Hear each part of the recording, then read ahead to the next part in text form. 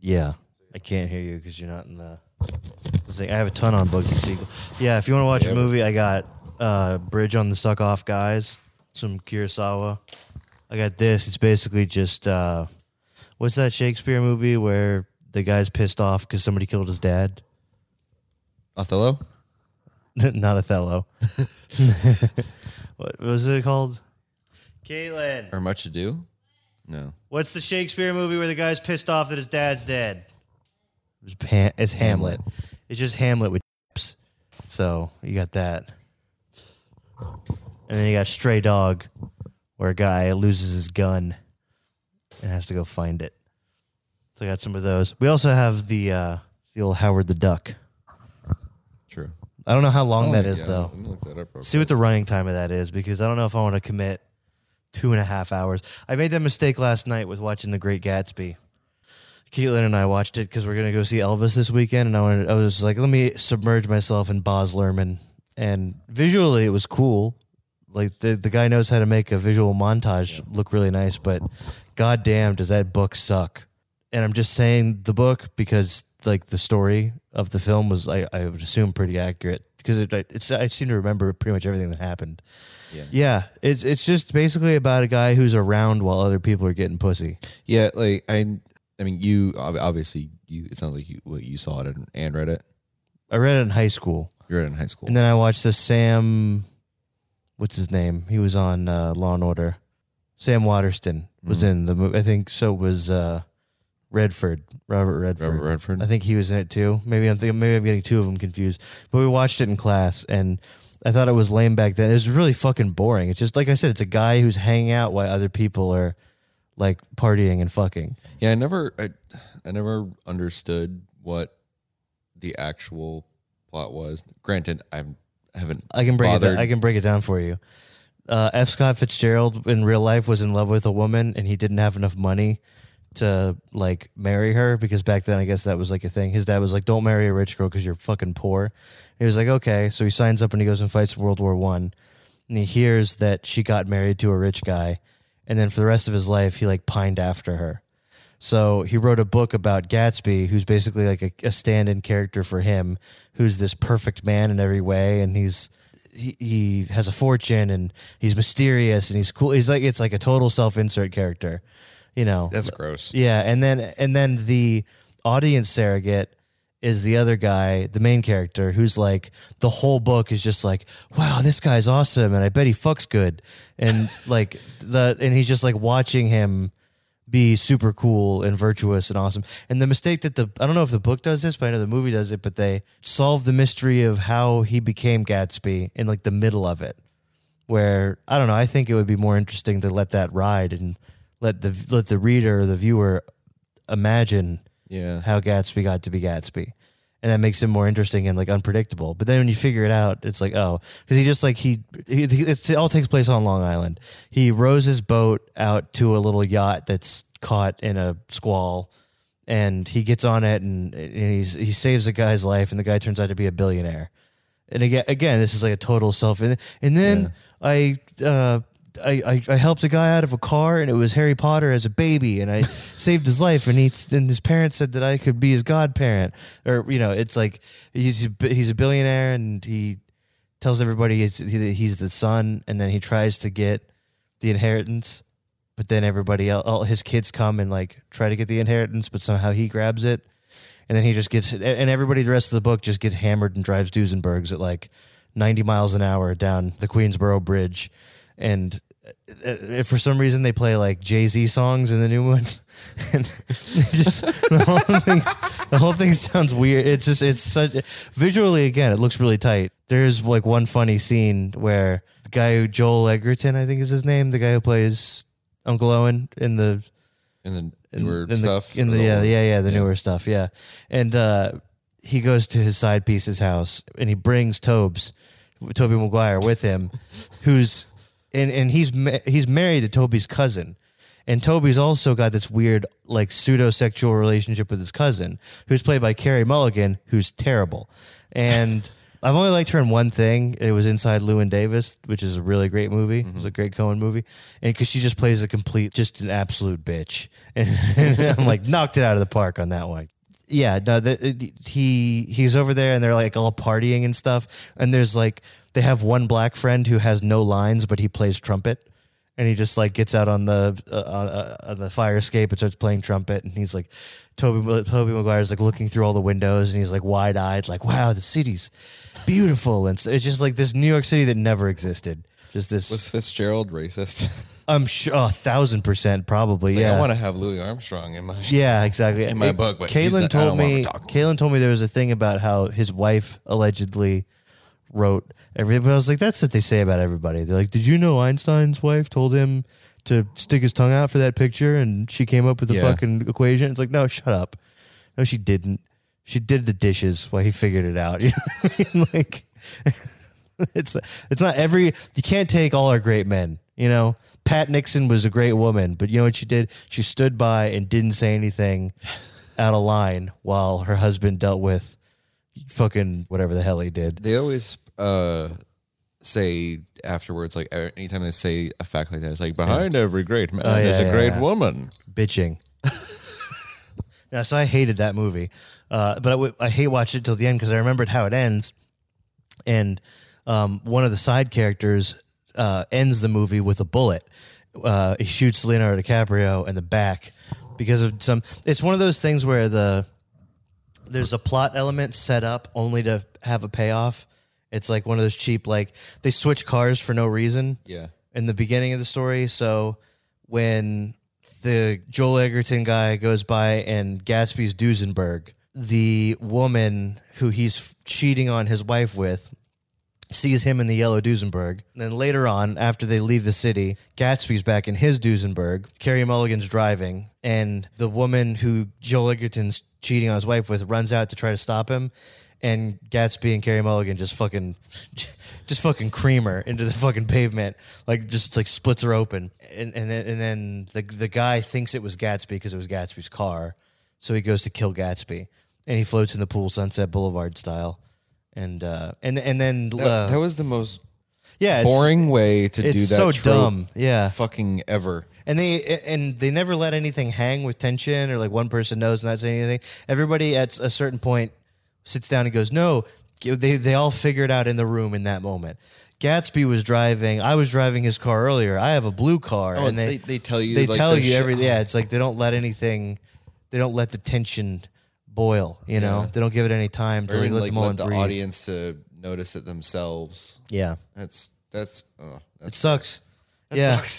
Yeah, it's a bad book. I think he only wrote like one thing, and then Hollywood paid him to just sit around. I don't know. I might be mixing that up with just the character from Barton Fink that's played by Fraser's dad, who's I think supposed to be like Hemingway or something. Where they would just back when they were just first started making movies in Hollywood, there'd be a Hollywood producer that'd be like, "Write us a story about a boxer," and then he'd be like, "I don't know anything about boxing. I know bullfighting," and he's like, "We'll just change it around." Like they didn't know how to write movies back then. They just knew people wrote books. And movies had scripts, and scripts were kind of like books, so they just pay a writer to do that. And they do that today. Yeah, they do that today.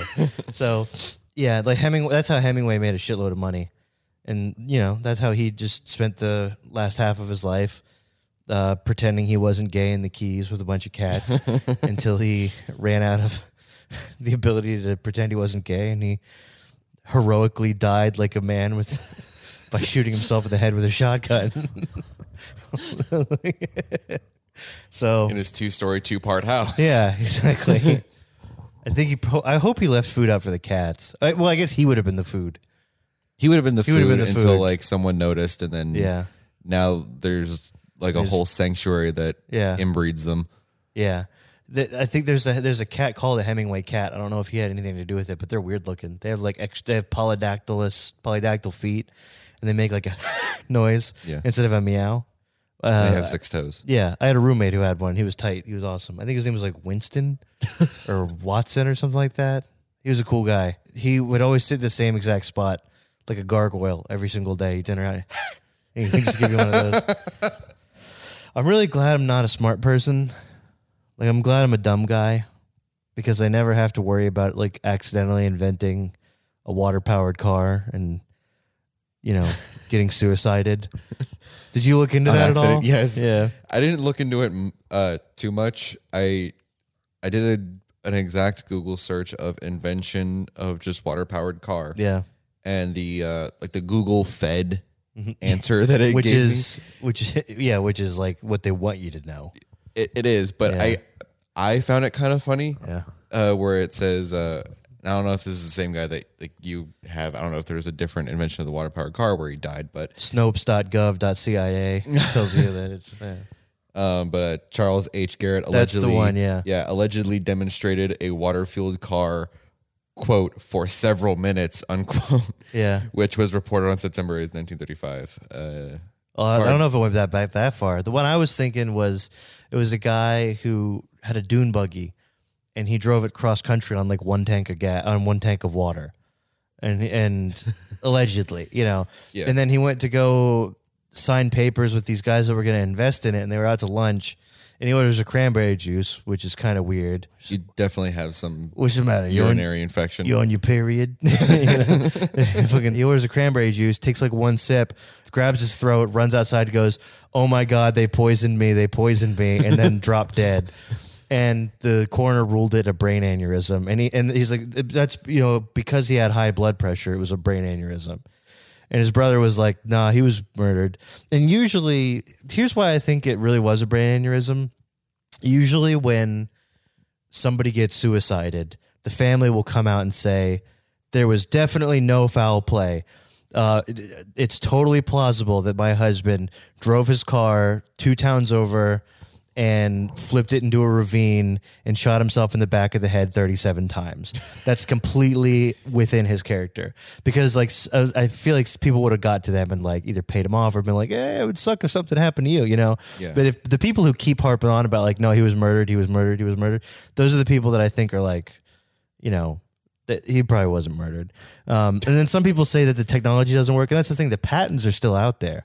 Like you can Google a patent for the thing that this guy did, and like look at the drawings and the schematics and stuff of how he made it. Yeah. And people say that they can't get it to work or whatever. And I think if there is like a dark cabal of people that are murdering people for creating, like alternative fuel resources, I think they've just kind of like taken a step back and let nature take its course. I saw a video the other day of this guy who looked like Phil Tippett, just this crazy long beard, and he's in a go-kart in the desert, or like maybe it was like in Iowa, just an empty flattened out field, and he's in a propane powered jet car, and there's like a 5-gallon propane jug behind him. And there's also these 3 Mario Kart looking just exhaust things with jet streams just shooting out of him as fast as he can. And it's going well for like the first minute almost, and then you start to see them get like red and then white hot, and then the flames just start shooting out of the back of him, and then he realizes what's happening. He looks back and he's like, oh shit, and he's like trying to hit the shut off valve. Yeah. And I'm like, yeah, that guy will blow himself up in like, I don't know, a day and a half if you just leave him to his own devices. Yeah. So I feel like people are like, and if you also told somebody like, look what happened with the electric car. The only thing that happened when they said, oh, the electric car's here, and they're like, it looks gay, and nobody wanted to buy it.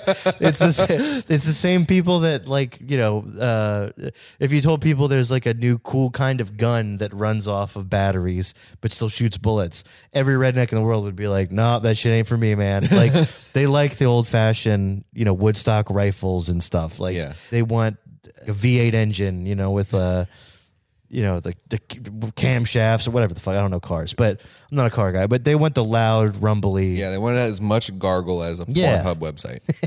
Yeah, exactly. So, I don't think they have to worry about. Yeah, people will always be stoked on regular gasoline cars. Especially, did you see like the Teslas that are catching on fire?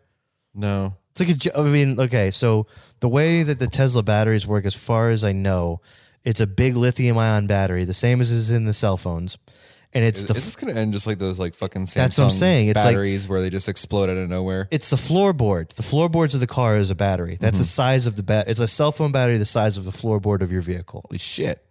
So Yeah, I mean, there was, if you get a good battery, lithium-ion battery, best case scenario, it takes you till your next contract. Worst case scenario, it kind of bloats out a little bit, and then your iPhone starts going from like 99 to like 2% in like 10 minutes. Worst case scenario, you buy it from some like weird off-brand Chinese company where they're also making like, I don't know, like belts in Simpsons cartoons in the same sweatshop, and like there's no like quality control. And it's like that story of the person who went to the Hogwarts place and he was on the train ride and he had a vape and it got really hot and he threw it and it exploded and they had to evacuate the whole park because they thought it was like a terrorist attack. Because it's like, oh, it's good. No, it got hot in my hand, and then the whole cab of the car smelled like Fruit Loops. It's because it was my dumb vape, you know. Sorry, Dan. Dan has a good vape, I guess, whatever. His girlfriend got him a nice one, which I thought was a very funny gift. It's like, here's a good vape. Here's a nice vape for you. I mean, your girlfriend got you a nice pipe. I know. I stopped smoking it. Did I tell you? No, I quit smoking completely. Oh, good yeah. for you. When I got a certain virus that has been known to take some people out for a while, and demonetize some of those videos. Yes, exactly. When you mention it, even by name, let's just say a Far Eastern respiratory infection was the inspiration for me to quit smoking. I was like, I'm not going to be able to, I can't smoke while I have this. So here's like a good week and a half of me not smoking it. So this is like, yeah, I'm donezo. I officially don't have any vices except for sugar, fast food, pornography, lots of video games. Alcohol. Sometimes alcohol. And I don't like wine anymore either. That fucks up my stomach. Yeah. I never really liked wine. Yeah. Like, it's basically got to be grape juice. Yeah, it's going to be sweet. I like a dry wine. And beer sucks. Like, beer sucks dick. It's the worst. Craft beer can suck on my ball sack, too. I had someone say where, like you just really need to power through beer to like it, and just it's like, no, it if makes I have you to fucking do that, fat as fucking shit. Yeah, no, if you have to like power through it to like it, it's not good. And I don't want it to be like my personality either. Like, I really like craft beer. End up being like that guy, the ice cream taster in that video. Every time you like take a sip, it's like nobody wants to hang out with that guy. No, you know? Like, oh, this has notes of eldercherries. Yeah, I would rather be Paul Giamatti from Sideways, where he's just a depressed writer and, you know, drinking out of the spitback thing because they won't pour him a full glass. And he's just drinking another, just they keep giving him tastes. And he's like, yeah, it's a fucking good movie. I don't know if you've seen it, but I've been culturing myself with the Criterion Collection lately. And I can't wait to go and just apparate in front of your girlfriend at Barnes & Noble and say I've come for the DVDs. And I get a deep discount. Promo code, I've got a gun to Drew's head. And then I'm gonna get Devil in the Blue Dress, Parasite. Yeah. Raging Bull's hitting it. I'm not gonna get it yet. I'm gonna wait on that one. Every time I sit down to watch a Scorsese movie, I'm like, I'll be eating dinner. I'll be like, I'll just watch the first couple scenes of this, and the next thing I know, I'm like, wow, that was 3.5 hours I just spent, because he sets up scenes so well. It's like every a great scene in a Scorsese movie, the scene that happens right before it reminds you of what's about to happen. Yeah, like I was watching The Irishman last night, and it's the scene when he goes to Bobby Cannavale's house, and he pulls up, and he's like, "Where's the money?" And he's like, "He said he didn't have it." He's like, "Oh, well, let me guess. He said his mother's sick, or his mother died. The funeral sent him back." And he's like, "Yeah, that's what he said." And he's like, "All right, hang on a second." I was like, "Oh, this is the part where he shows up and tells the guy to get in the fucking car, and then takes him to see Cannavale and punches him in the stomach like 3 times. Swear on your mother? Swear on your mother? Swear on your mother?" I was like, I'm going to see that. So I just let that ride. You know, and those movies just you can't take your eyes off of them because you're like, ooh, this next good part is coming up next. Like the amount of times that I've watched Goodfellas, it's like, all right, I'll just like make it to like the where Lorraine Bracco starts doing her monologues.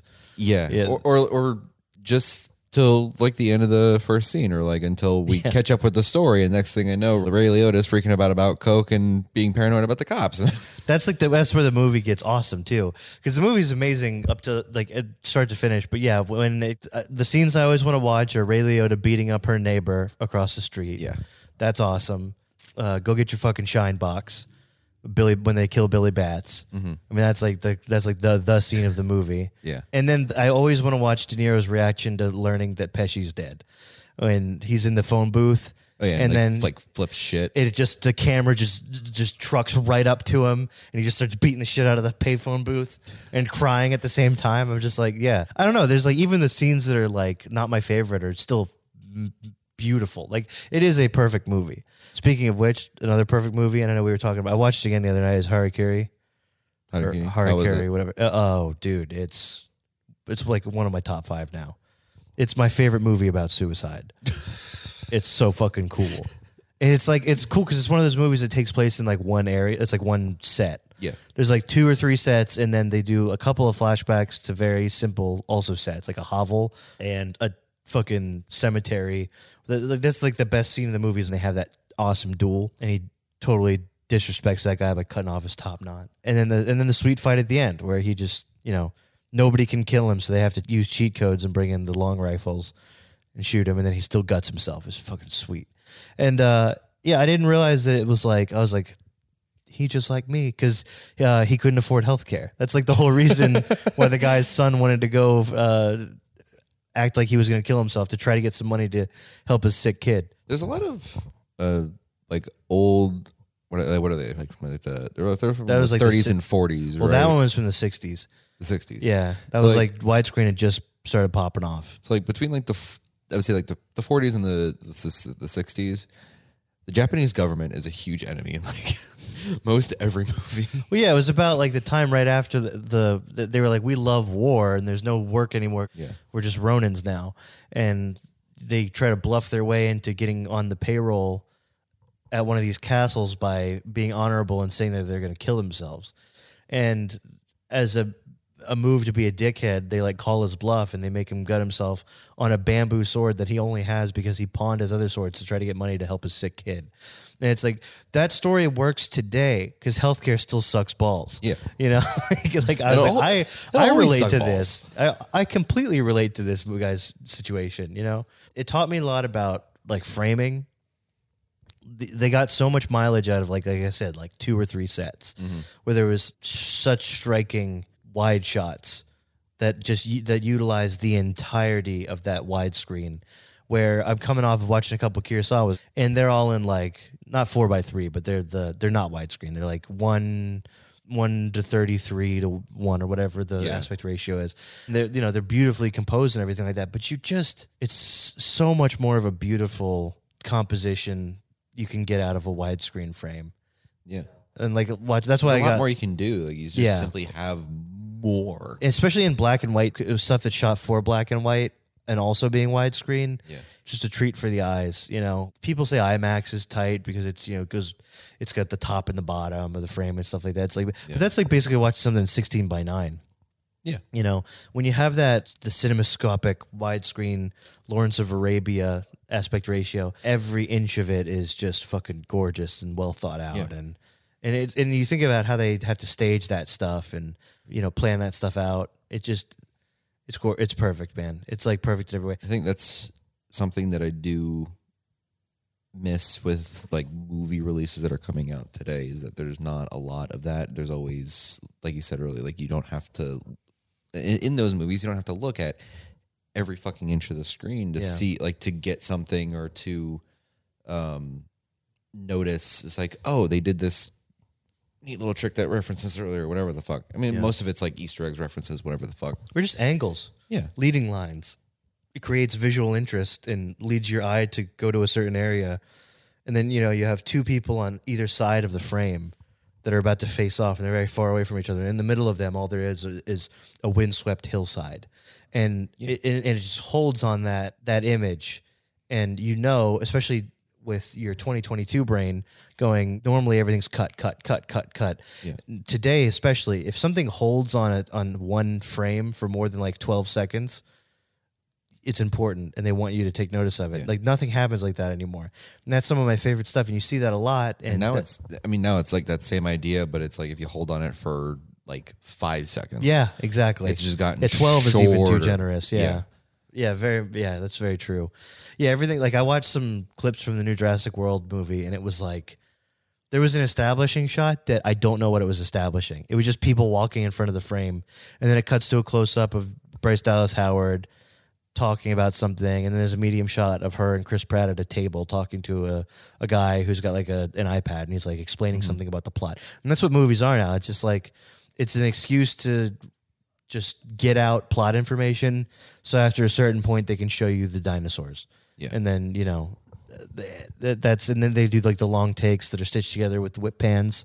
It's like whip pan, and you can tell that's where they kind of, they would have cut and started up the next half of the sequence or whatever. Yeah. Like coverage is always something that I've heard is, in the words of Herzog, he says it's for cowards, you know, and Bong Joon-ho says similar things about it. He doesn't shoot anything he doesn't need. People that work with him have said, like, you know, like Ed Harris, who did Snowpiercer with him, was like, that guy knows every shot he's going to do, and every one of those shots he does, he's going to use.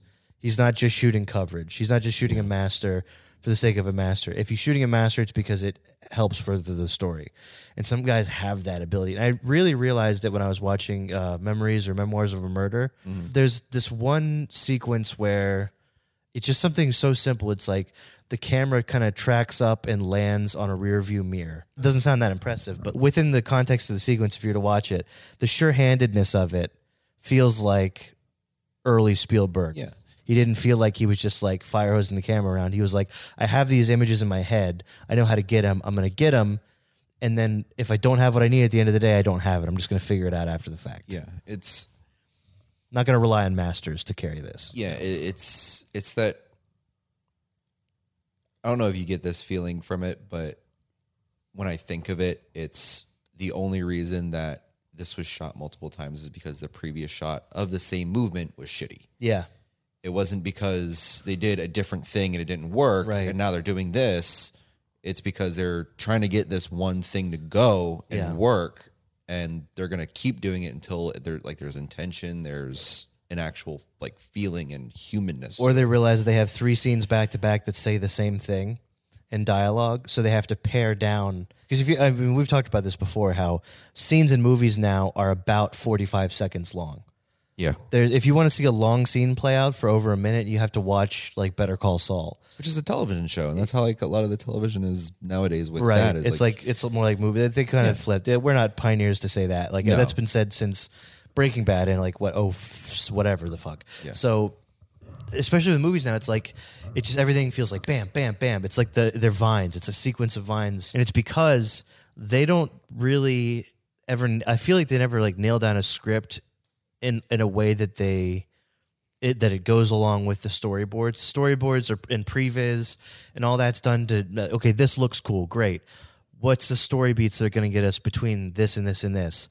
Okay, and they work out a couple of scenes that make that work, and then they shoot them, and they realize, well, it's like that thing of George Lucas when he's like, when they're watching the episode 1, the first cut, and he's like they want to change it. They want to cut so woven in that they can't. He's like, you can't take this out because it gets you to the next thing. So what they have to do is they have to, in order to future-proof themselves against that, they have to shoot a lot of like redundant stuff in each scene, and then they end up having to pare down scenes. So you have 4 scenes that do what one scene would do. But each of those 4 scenes is like 45 seconds, and it's all exposition. And it's on either side, it's bookended by a dinosaur chase or an X-wing battle or whatever. This is gonna be like like if you go into a DVD menu, the scene selection. Yeah, like there's like 200. There used to be fucking 45 pages of scenes in like say like a Jurassic World movie, but if you go to Jurassic Park, it's 30. Yeah, there's like 32 scenes. Yeah. And it's each scene has a beginning, middle, and an end. It could work as its own short film almost. The sequence of the T-Rex coming through the electric fence, pushing the car off, them thinking they're safe in the tree, the car falling out of the tree, landing, and then them all coming together and like, thank God that's over. It's its own thing. And you could burn through 5 plot beats in the modern one in that time. But it's not fun. You're not enjoying yourself because, you don't have time to even breathe. But you are enjoying yourself when you're watching the original because you're like, the tension builds when the glass of water is vibrating. And then, the fucking T-Rex's face is pushing down and they're pushing the glass back up. And you can see the whole sequence in your head. Yeah. But as you're thinking about it, and it's like it's a fucking blast. Laura Dern's sequence of running into the thing to get the power back on, and Spielberg does those things where it's like that brief moment where you think you're safe. It's like the grab the root moment that I talk about. I get that from Black Sheep, where Chris Farley's falling down a hill for comedic effect because it's Farley. Fatty fall down, yeah, and halfway down halfway of him falling down the hill, he grabs onto a root. He says, "Thank you, little root. Please hold." And it snaps and he falls again.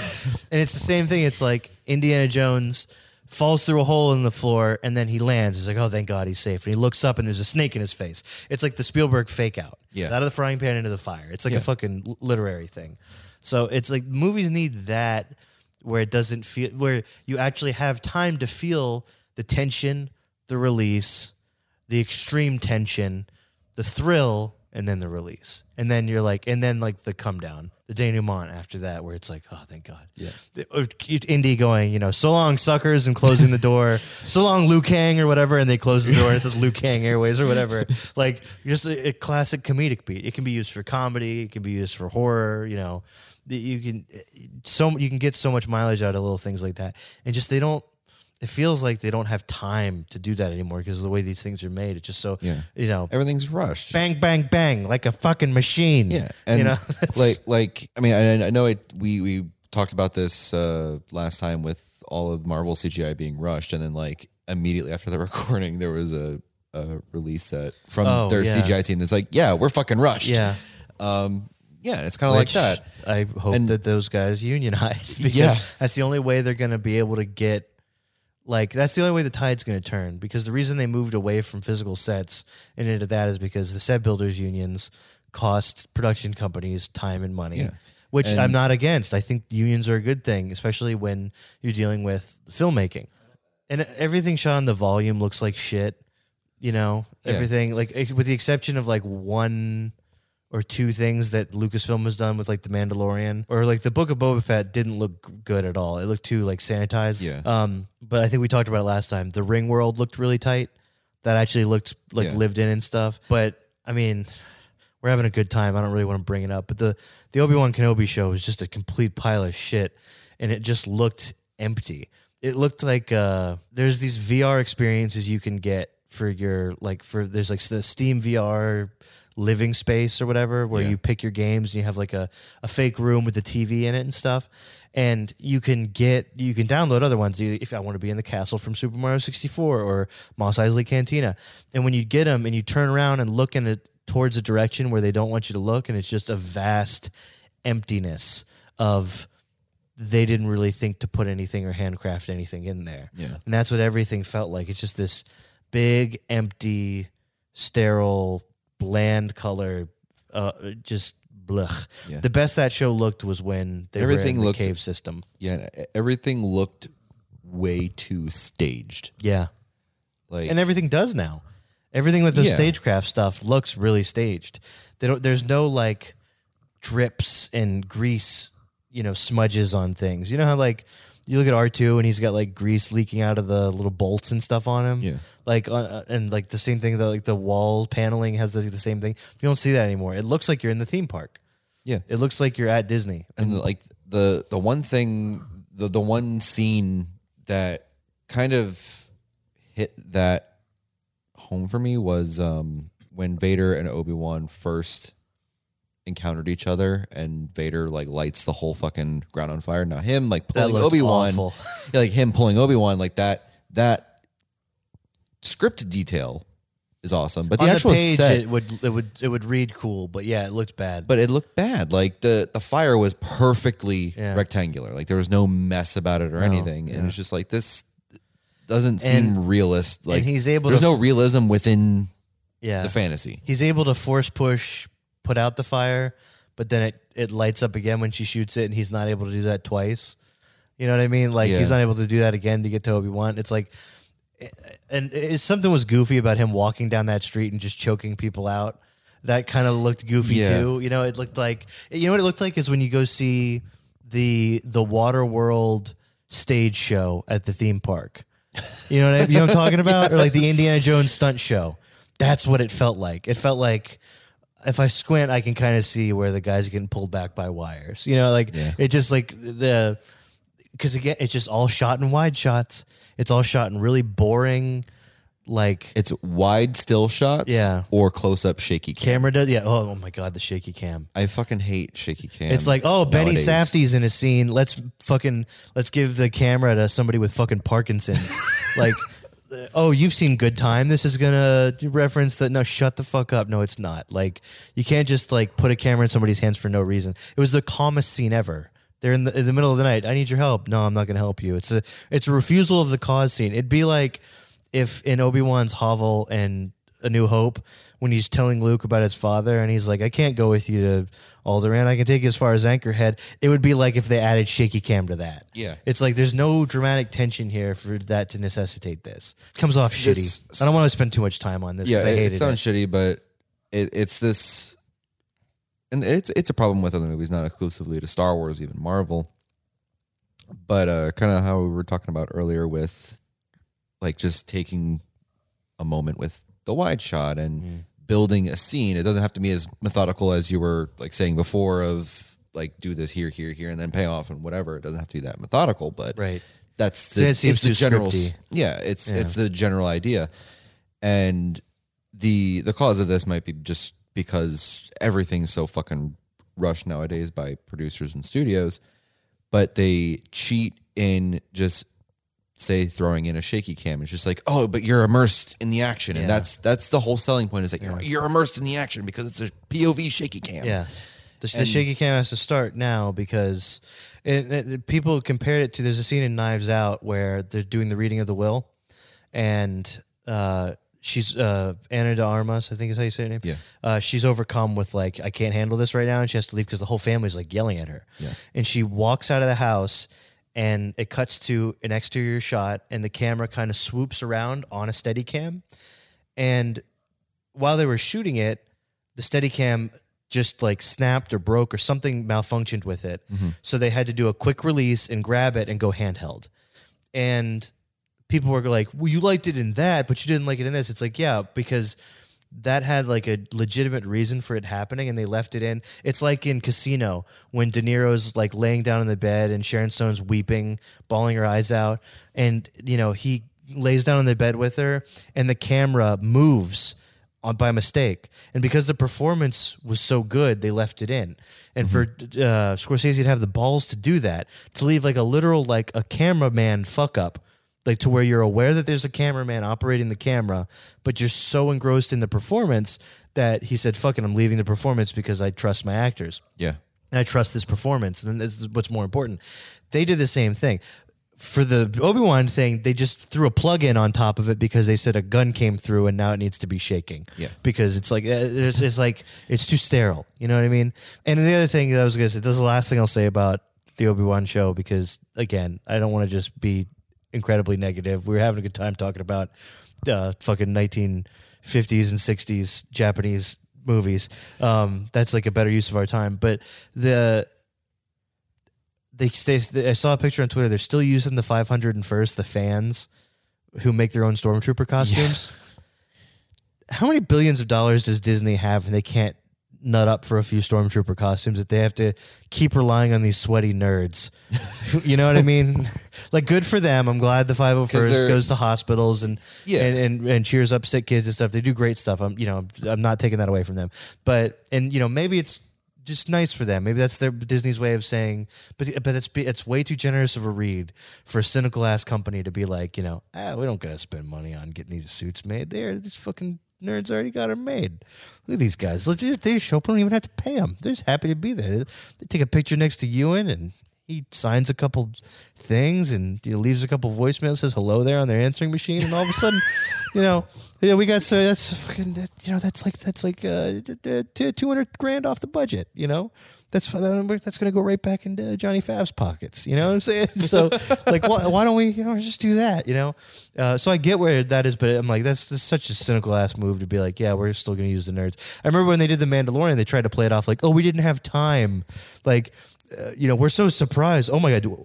Wait, we own Star Wars? We got to make a Star Wars? Oh God, I guess Wait, Doc, are you telling me it's 8:15? You know, like I got to make a Star Wars show in 30 minutes. You know, I guess I got to call up the guy. So, you know, it was cute back then. Now it's like you've had enough time to make stormtrooper outfits. Come on, like get your shit together. You know, but that's put some work to the people that need the job. Yeah, like all the costume designers. Once again, union costume artists. Yeah, they don't want to pay those guys because they charge a little more. You know, they want to cut as many corners as they can, and it's showing. And the unfortunate thing is, like what I said last time, as long as there are people doing soy face in the YouTube thumbnails with headphones on that say, you know, my reaction to the new logo for the new Solo TV show being released or whatever the fuck, as long as those things exist, these franchises will be held hostage by those idiots. Yeah. You know, they'll always be held hostage and held back by those kids. So, I mean, again, that's why I've been retreating into the Criterion Collection, because it's like, you know, I need to start somewhere. I'm a dumb guy. I have to have something curated for me. If I go try to find, I'm not going to go on Reddit and read some blog post about like, you know, my favorite movies is. I'm not going to read people's letterboxes because I don't care about that. I just like the closet picks on YouTube. You can go see like, oh, I'm going to see what like Bill Hader picked as his 10 movies or whatever, you know.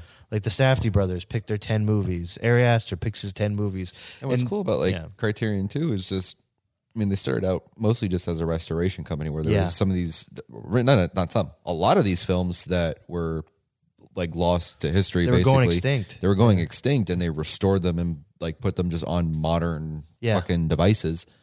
And that's something that just I appreciate of it. And like, I mean, obviously they've switched to that now to like releasing Criterion for modern movies like Parasite. Like that's never going to go extinct. Right. Of course. But I mean, they're going to do it anyway because it's like the cutesy thing that's now it's become more of an appreciation if you have the Criterion stamp on it. Like I don't think any Marvel movie is going to get the Criterion stamp. I couldn't see that happening. No, I don't see it I don't think there's a single Spielberg movie, old or new, on there.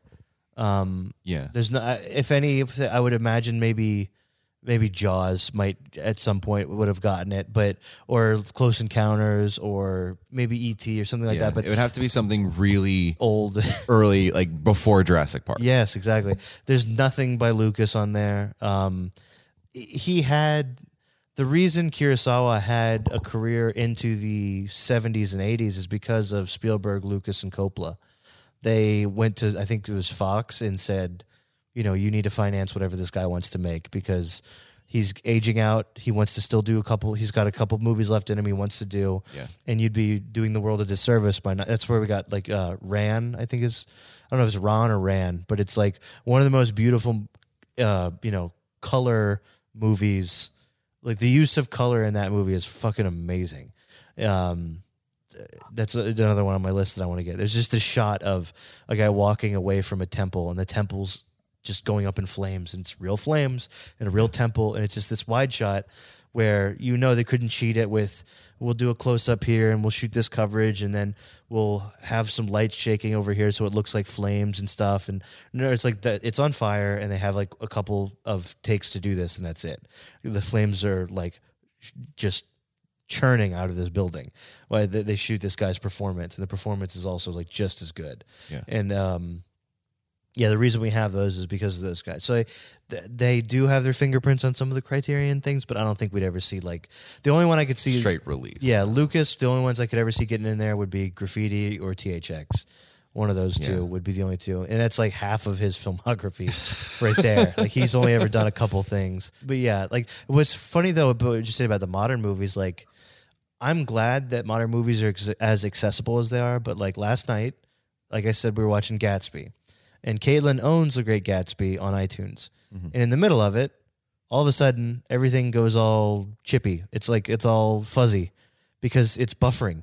Because it's, what? Yeah, it's like store, because she has it on iTunes. So she's playing it off of, because whenever you own something, even digitally, you're playing it off of a server. It's not like you download the movie and you have internal storage that the movie's downloaded to. Yeah. It's strictly coming from a server. So it's iTunes streaming. All of iTunes is streaming, What I'm saying is she owns the movie outright. She Yeah. has the rights to watch that movie whenever she wants. She doesn't have to pay for it again. She paid full price for it, comparable to what a DVD would cost. But it still is going to stream because that's the way iTunes does it. They don't give you the download when you buy something. I see. Same thing with Amazon. They don't give you a download. I don't believe so. I think they give you an SD download, and then it'll go fuzzy until it buffers back up to 4K. And when I'm watching these Criterion movies, it's beautiful the entire time. Yeah. It's in just gorgeous 4K Blu-ray, or even the DVDs are not terrible. Like there's the quality in, at worst 35 millimeter film is still better than most digital cameras that came out like 5 years ago. Yeah. And that's why, I've started a while ago, outside of Criterions. I've been buying Criterions for a few years, but just owning movies outright because I don't want to have to go through that with movies. Because I know with Blu-ray, especially nowadays, is they have the ability to hook up to that server, and stream it. Kind of. Like I know they're doing it with. I know they've done it with the previews, where it's like, so this way when you watch the movie, you get current previews of movies instead of old, dated ones. Which I kind of like. There's a charm to that. Yeah, like on all the Disney, like the old Disney movies, Turn on Rush see, Hour like, and you see a preview for the Tuxedo with Jackie Chan. Yeah, like it's charming. Yeah, about it. So I can see them, like, even just with current Blu-rays to have that streaming capability or whatever, but I would still like it that I have a physical copy that, like, that is the movie, and I can just play it and it'll be great looking the entire way through. Because even on Netflix, HBO, and Disney Plus and all that, like, I still get buffering. Yeah, it's going to go fuzzy halfway through. And then it's going to catch up, and it'll be fine. But you'll have a few moments where it looks grainy. It'll look worse than a VHS that you had when you were a kid, for a couple of minutes. And what's cool about the Criterion stuff, too, is there's no trailers in the beginning. It goes straight into the menu. Yeah. There's not even a splash screen. There's not even a... Or even just, like, re-releases of old movies. Like, I have Casablanca on just a regular DVD. It goes straight to the main menu. Yeah, because it's not like, coming soon from Buena Vista Entertainment, or whatever the Disney ones were when you were a kid on VHS. Which again, there's a charm to that. There's a place for that experience. But I mean, I like the Blu-rays, even the non-Criterion ones, like the 4K. I just got the special edition of The Thing, which there's 2 discs, and there's the second one just has like every interview that anybody ever did regarding The Thing on it, and a couple of behind the scenes on the making of the special effects, which is fucking awesome. And how many times have you just watched The Thing over and over again after, like, between each of the special effects? Oh, I've seen The Thing probably. That's like probably the second most watched movie of my life. Like, I've seen that movie more times than I can count. There's one that you can keep watching, and it's always incredible. I watch it like at least once a year. I can't get enough of that fucking thing. And it's because it's like, I mean, John Carpenter is incredible. I can also watch In the Mouth of Madness the similar way. Like both those movies are just like, I can't get enough. They Live, I can also watch over and over again. But The Thing is like, it takes me back. I mean, we used to rent it like every week.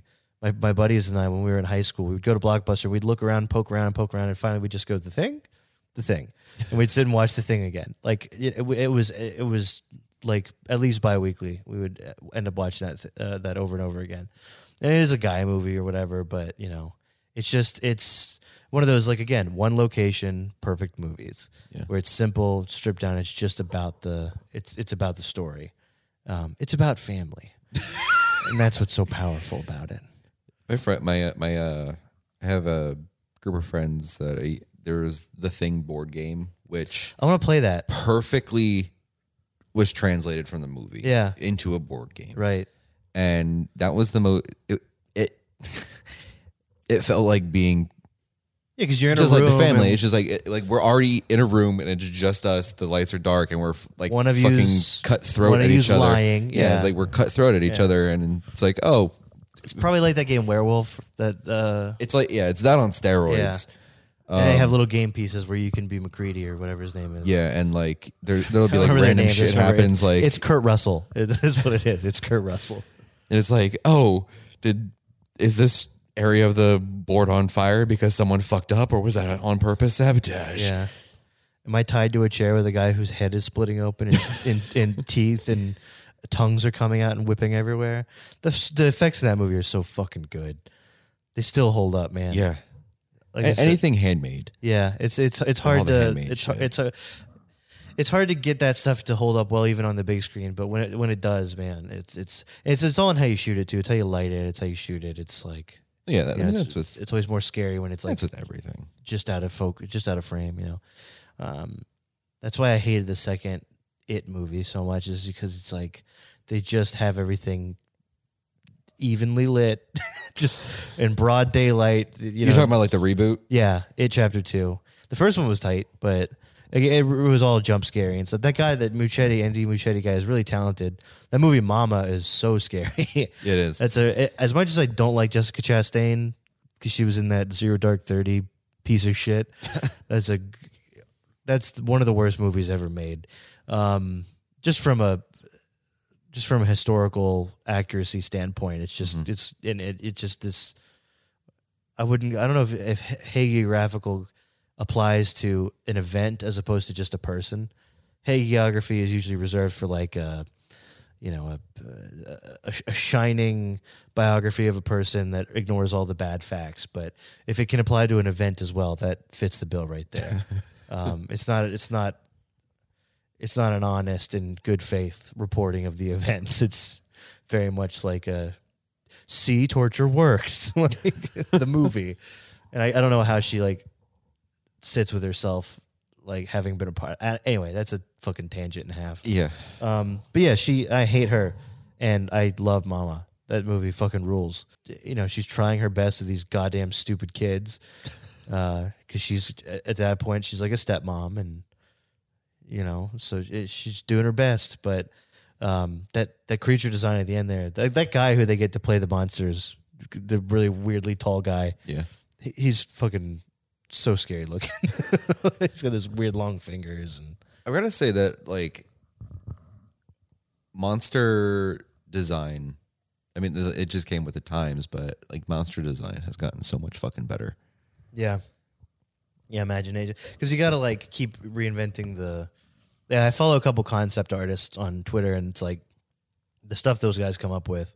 And I think things that push the envelope are like when different cultures come up with different stuff. There's stuff that are in like those Japanese Dark Souls and games and stuff that kind of meld these freakish, weird Lovecraftian designs with old Gothic like knights, suits and armor and all that. They just kind of mash all that stuff together, and they don't make it look like gross with maggots and whatever. Yeah, they make it look like oddly beautiful and like weirdly like compelling, to the point where like you want to know what the story is behind. It doesn't just look like a guy's chest exploded and there's fucking tentacles coming out of it. It actually looks like it's like it enthralls you a little bit before it shows you the horror. Which it's horrifying. It horrifies you, but you want to know why. Yeah, and why it is the way it is. Why does this dragon that has like a little teeny tiny thing that looks like a head, and then you find out that its chest is actually its mouth, and it opens up, and it's like,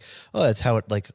It's got a logic to it. It's like, oh, that's how it hunts. It lures prey in because the little thing that's above the surface of the water looks like a prey animal, and when it goes to get a little taste, that's when the mouth comes out and gets it or whatever. Yeah. Or there's these little things called basilisks, and they have these grotesque bulbous looking eye type things. But when you get close to them, you realize those eyes are actually sacs filled with poison, and their eyes are like little beady eyes down beneath them, and they're to like scare off like predator animals or whatever. Yeah.